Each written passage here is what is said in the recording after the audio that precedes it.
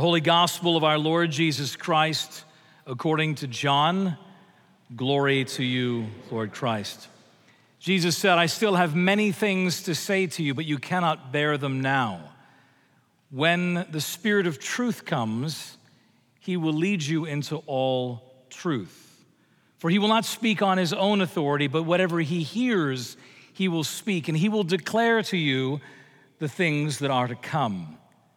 He will glorify me, for he will take what is mine and declare it to you. All that the Father has is mine. Therefore I said, he will take everything that is mine and declare it to you.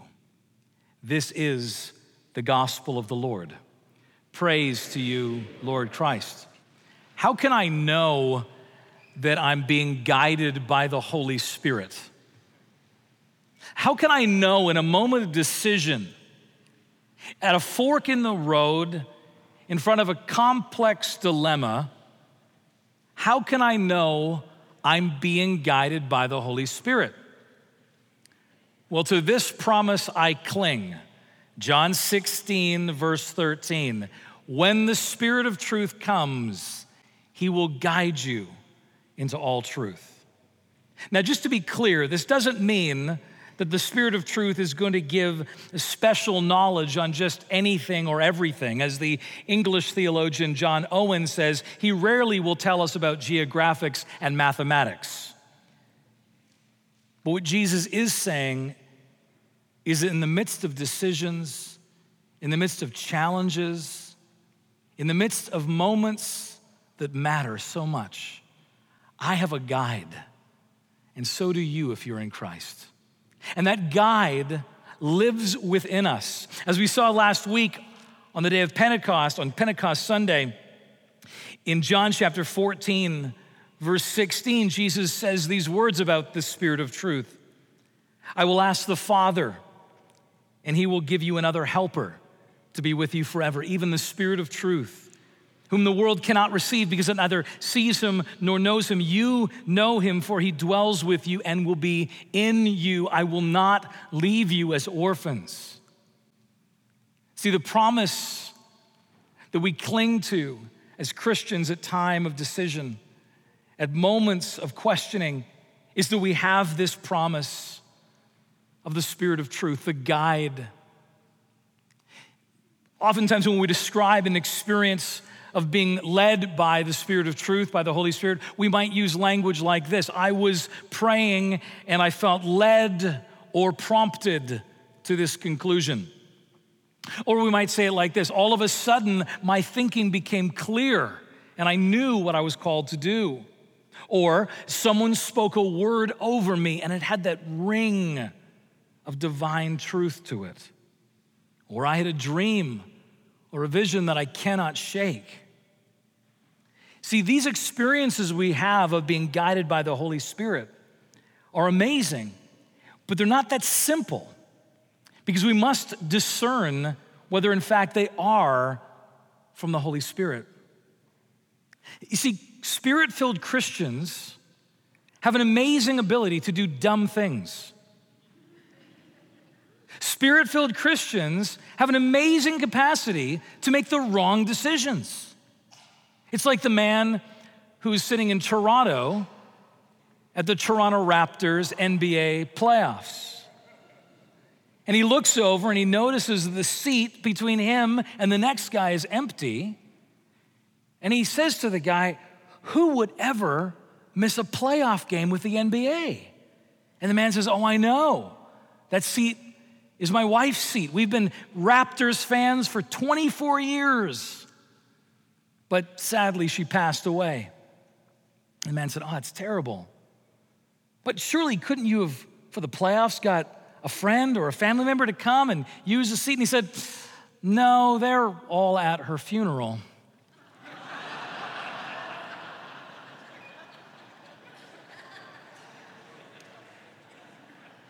We can make bad decisions. Spirit-filled Christians can make bad decisions.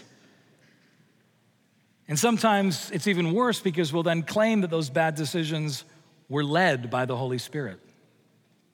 How can I know that I'm being guided by the Holy Spirit? See, Jonathan Edwards, in 1741, in the midst of the Great Awakening, this incredible outpouring of the Holy Spirit, lives were being changed, powerful manifestations of the Holy Spirit. Jonathan Edwards wrote about the marks that could demonstrate whether this was in fact a true movement of the Spirit.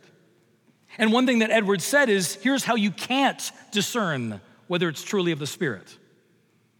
The depth of feeling, even at a physiological level, does not in itself determine that it's a movement of the Holy Spirit. Instead, he said there were three particular marks. And using alliteration, following John 16 here, these short words from Jesus, Jesus says exactly what these three marks can be. Marks that it truly is a movement of the Holy Spirit. See, Jesus tells us in John 16 that the guidance of the Holy Spirit will always be consistent. Consistent internally within the Godhead, Father, Son, and Holy Spirit. God does not contradict himself, and he certainly does not contradict his written word. He's consistent. But not only does the Holy Spirit guide us with consistency, John 16, Jesus goes on to say that the Holy Spirit guides us and will convict us in the process. That every time the Holy Spirit begins guiding an individual, sin, repentance, and faith is going to be part of that equation.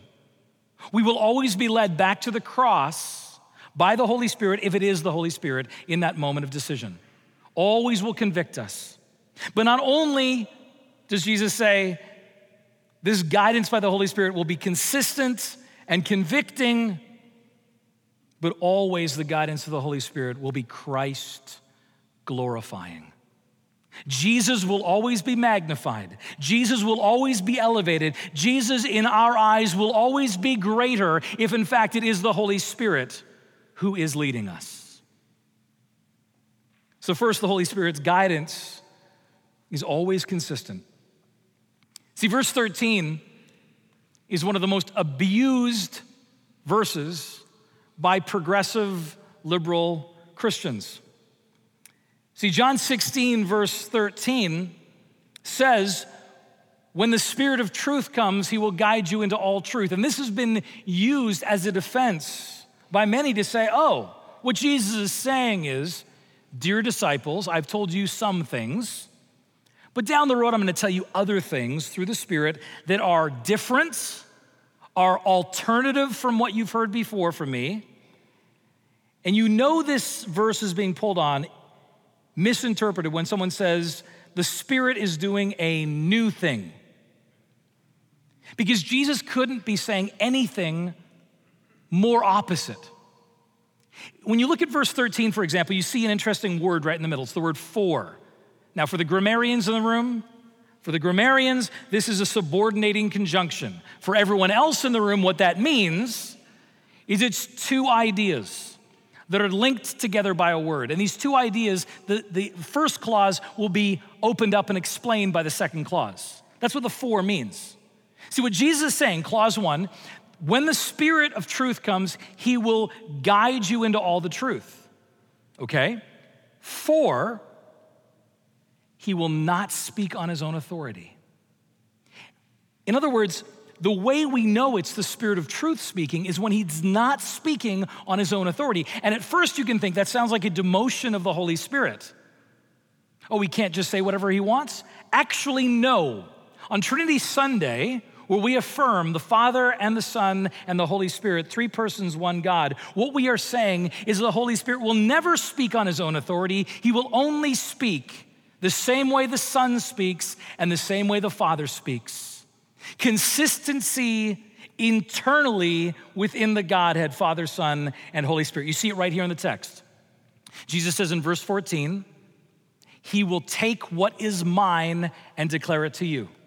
So what Jesus has, the Spirit will speak. And then Jesus in verse 15 says, all that the Father has is mine. Therefore I said, he will take what is mine and declare it to you. Do you follow the sequence? The Father speaks. The Son speaks the same, and then the Spirit speaks even the same. This is the consistency of God, Father, Son, and Holy Spirit, speaking internally, eternally, consistently together. As Karl Barth, one of the greatest theologians of the 20th century, wrote this, he says, the Holy Spirit is not regarded, therefore, as a revelation independent of other inspired content. He's not a new instruction. He's not a new illumination. He's not a new stimulation that goes beyond Christ, beyond Christ's word. No, in every sense, the Holy Spirit is the instruction, the illumination, the stimulation of man through the written word and for the word himself. The Holy Spirit, you'll know it's the Holy Spirit because he's saying the same thing as the Son and the same thing as the Father. Consistent. In my first parish, I had a man come into my office the first month of ministry, first month of ordained ministry. He walked into my office. I'd never seen him before. He was canvassing the various churches, I think, to try and get an answer he liked. And he sat down in my office and he said to me, very spiritual, the Holy Spirit is leading me to leave my wife. And of course, I think I missed seminary class that day when they explained how to respond to that. And I said, so tell me more. And he said, the Holy Spirit is guiding me to leave my wife and start a new relationship with this godly woman I met down the road. And I remembered, I had been in that class. It's called Bible class. I said, that's not the Holy Spirit. He was furious. Stood up, started yelling at me, how dare you suggest that I don't know the voice of God when I hear it?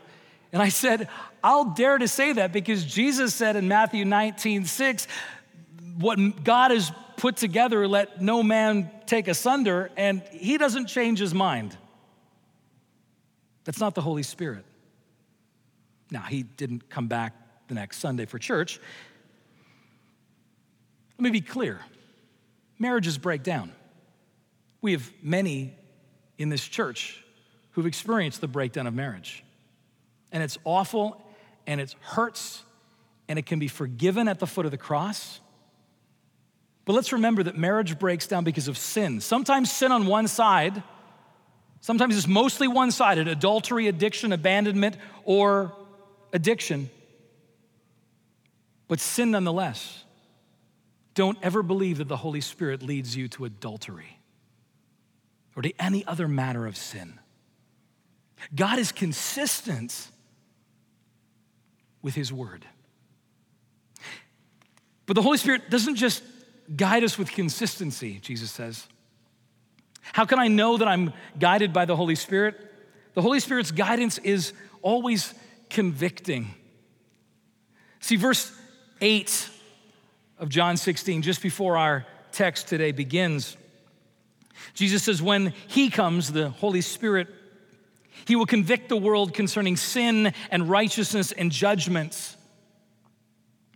See, legitimate guidance from the Holy Spirit will always include leading us to repentance and faith.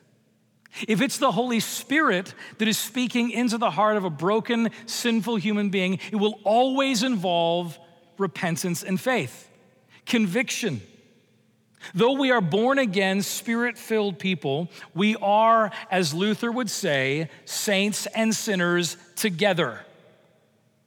We experience the brokenness of sin even as we walk as Christians. And as the Holy Spirit guides us into truth, what's going to happen immediately is we're going to realize how out of step I am with that truth. Again and again, when the Holy Spirit comes into a human life and shows the truth, what he's demonstrating is how out of step that person is with the truth,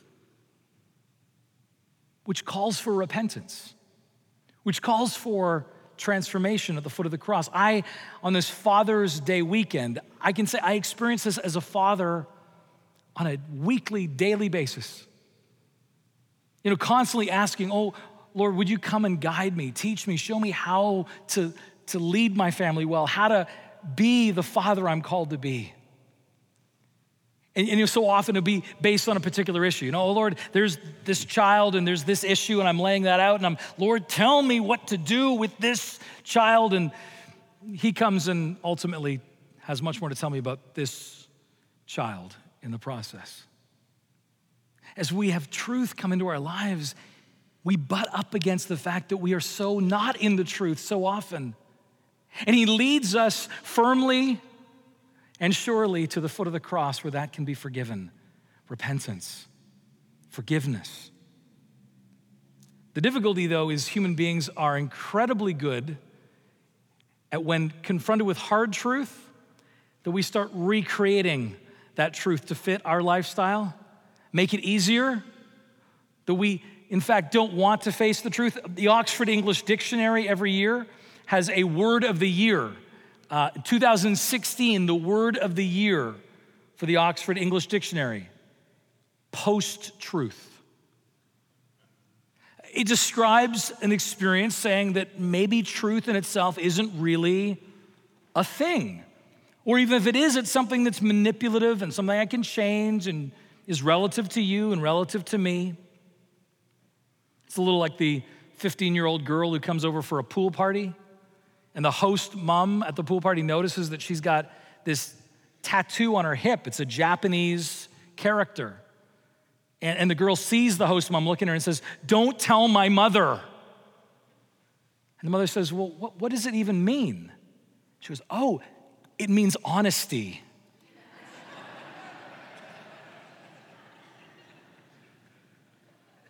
We have an incredible ability to twist our own new truth in order to avoid the hard truth that the Holy Spirit brings us to. The only solution is the gospel. The only solution is to give in to that conviction he places in us as he brings us to the foot of the cross. And there, at the death and the resurrection of Jesus, can we find both a place to repent, to find forgiveness, and then the strength to move forward. See, verse 13, interestingly, goes on to say that part of what the Holy Spirit will disclose to us, he says, he will declare to you the things that are to come. And commentators have gone all over the place about what exactly does that mean? I mean, is it about the end times? Is it about the age of the church? The Holy Spirit will guide the Nicene fathers to write creeds and the councils and the rest, and we believe all of that. But commentators have also said probably the best understanding of what the things that are to come he's talking about is the fact that here he is in his Last Supper discourse with his disciples describing what's coming in chapters 18, 19, and 20. He's about to go to his death. He's about to die for you and for me because of our brokenness, because of our inability to walk in the truth. And then to rise from the dead victorious, giving new life to us. And there's an argument that what the Holy Spirit really is doing, what Jesus is referring to, is he will constantly bring back the death and resurrection of the Son of God. It's not just that the death and the resurrection of the Son of God is at the center of salvation history. It's at the center of your life and my life and every decision moment we have if we are walking with Jesus. Again and again, we are brought back to the only place where we can be forgiven of our untruths and made new. He is in the process of making you and me to become like him. And it takes the death and resurrection of the Son of God to accomplish that. That's why we celebrate Eucharist every time we gather. The Holy Spirit, if it is the Holy Spirit guiding us, will always be bringing us to a place of conviction, sin, repentance, transformation, and faith. One of the marks of the East African revival, interestingly, is this call to repentance. The East African revival, which we've experienced so much more of in the last 10 years within this movement of Anglicanism, renewed Anglicanism in North America. The East African revival, which is the longest running revival in history. Powerful outpouring of the Holy Spirit, powerfully transforming lives, transforming communities, transforming nations. One of the early recorders of the East African revival, appropriately named Joe Church, who was a English missionary medical doctor. He wrote this about the East African revival. He said, people often think that revival is the roof blowing off.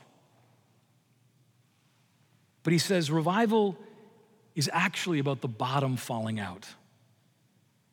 Revival is about an awareness of our brokenness that leads us to repentance. That's the work of the Holy Spirit. Grabbing us, sinners as we are, revealing how broken and how out of step with the truth we are, and then calling us to his cross, offering us forgiveness and new life as those who are being remade into the image of the Son. See, the Holy Spirit, if he is truly guiding us, will always be in the business, of being consistent. Consistent with the Father, consistent with the Son, consistent with what God has spoken in his word. But the Holy Spirit will also, as he guides us, be convicting us, always bringing repentance and faith at the center of each and every decision. But finally, Jesus says when the Holy Spirit is guiding us, it will always be about glorifying Christ. Christ being glorified, Christ being magnified, Christ being elevated. Verse 14, Jesus says, he will glorify me. We could spend a year just on that phrase. What does it mean that the Spirit will glorify Jesus, the Son? It means that the Holy Spirit's goal, the Holy Spirit's joy is always to magnify and glorify the Son. It's all about Jesus being lifted high. And therefore, when the Holy Spirit is guiding us, he will always be magnifying Jesus. As the Holy Spirit guides us into truth, as you and I are facing moments of decision, discernment moments, again and again, he's going to bring us the truth. And you know what's amazing about the truth is that Jesus is not just the Word become flesh. John's gospel will say that he's the truth become flesh. Jesus is the truth. John 1:14, the Word became flesh and dwelt among us, and we have seen his glory. Glory as of the only begotten Son, full of grace and truth. John 8, Jesus says in verse 31, if you abide in my word, you are truly my disciples, and you will know the truth, and the truth will set you free. John 14:6, I am the way, the truth, and the life. And finally, before Pilate, John 18, verse 37, for this purpose I was born, and for this purpose I came into the world, to bear witness to the truth. Everyone who is of the truth listens to my voice. And Pilate responds, what is truth?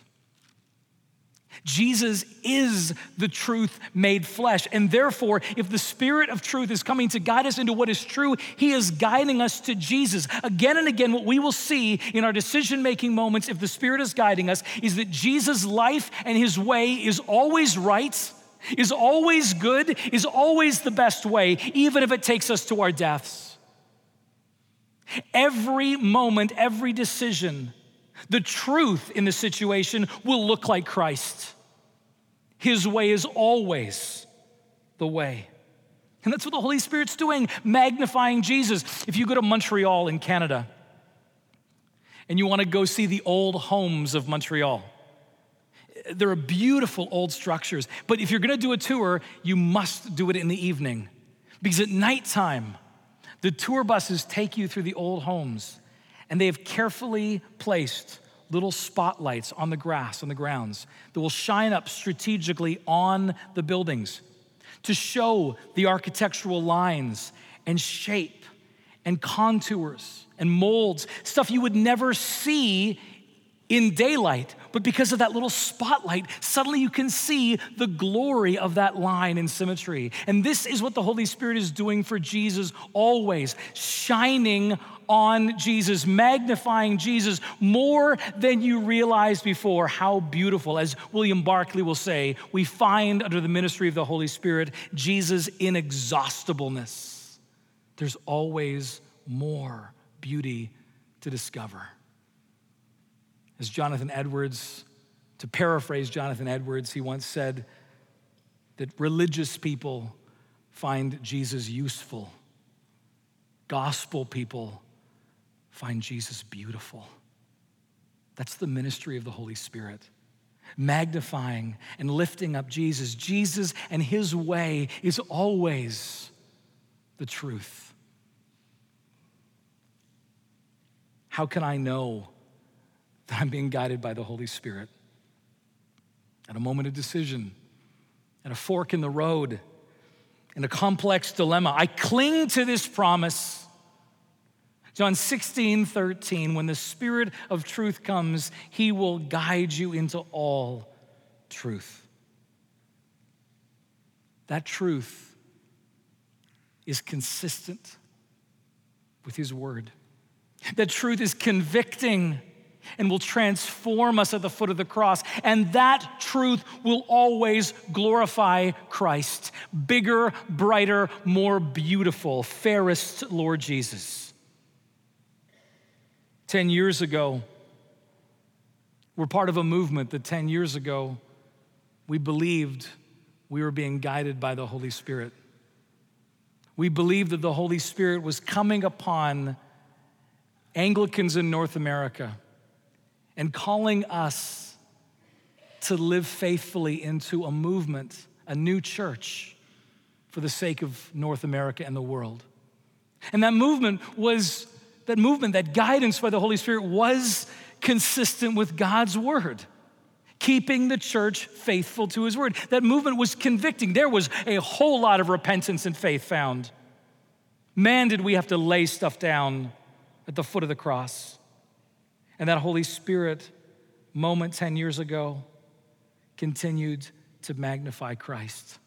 I remember sitting at my very first gathering within the Anglican Church in North America, and I wept through the entire worship service to see the church magnify Jesus.